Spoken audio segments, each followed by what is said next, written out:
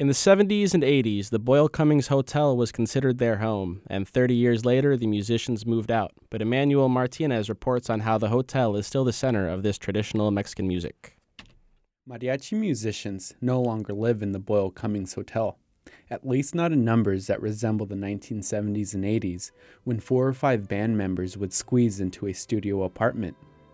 The music's singular sounds still waft through the building, though these days they come from a conference room that doubles as a makeshift classroom.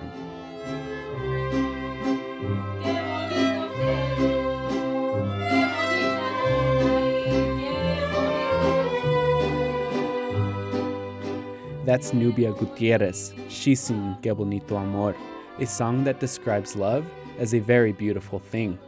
Well, it's a love story. She's singing or he's singing to her loved one and telling them that, well, thank you about their love. But love also hurts. Mayra Rodriguez expresses that sentiment when she sings El Columpio. ¿Cuántas veces te dije llorando, no juegues conmigo ni me eches mentiras? It's about love and deception.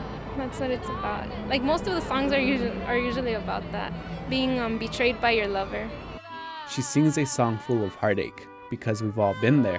It brings back memories of some unpleasant experiences, but at the same time, it helps me let it out. Most mariachis sing about love. Gutierrez and Rodriguez are no exception. But in the mariachi class in Boyle Heights, they are the exception. Especially since I'm a girl, and there's not many females in this. Out of a dozen students, they are the only girls in the class. And 23-year-old Gutierrez and 18-year-old Rodriguez are also the youngest. But there is no denying this is who they are. That's in my blood already. My whole family plays it on my dad's side. My uncles, cousins, everybody plays it, and it's already like in their blood. The music is in Rodriguez's blood too. Her dad is also in the mariachi class. Rodriguez and Gutierrez have Mexican roots, but were born in the United States. They both say many Mexican Americans forget about the Mexican part.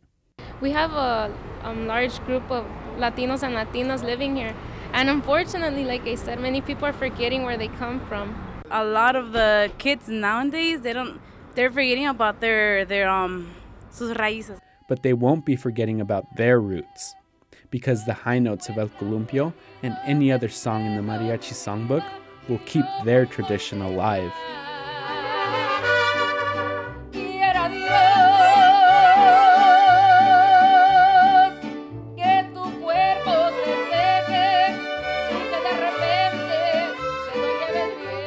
Emmanuel Martinez, Annenberg Radio News.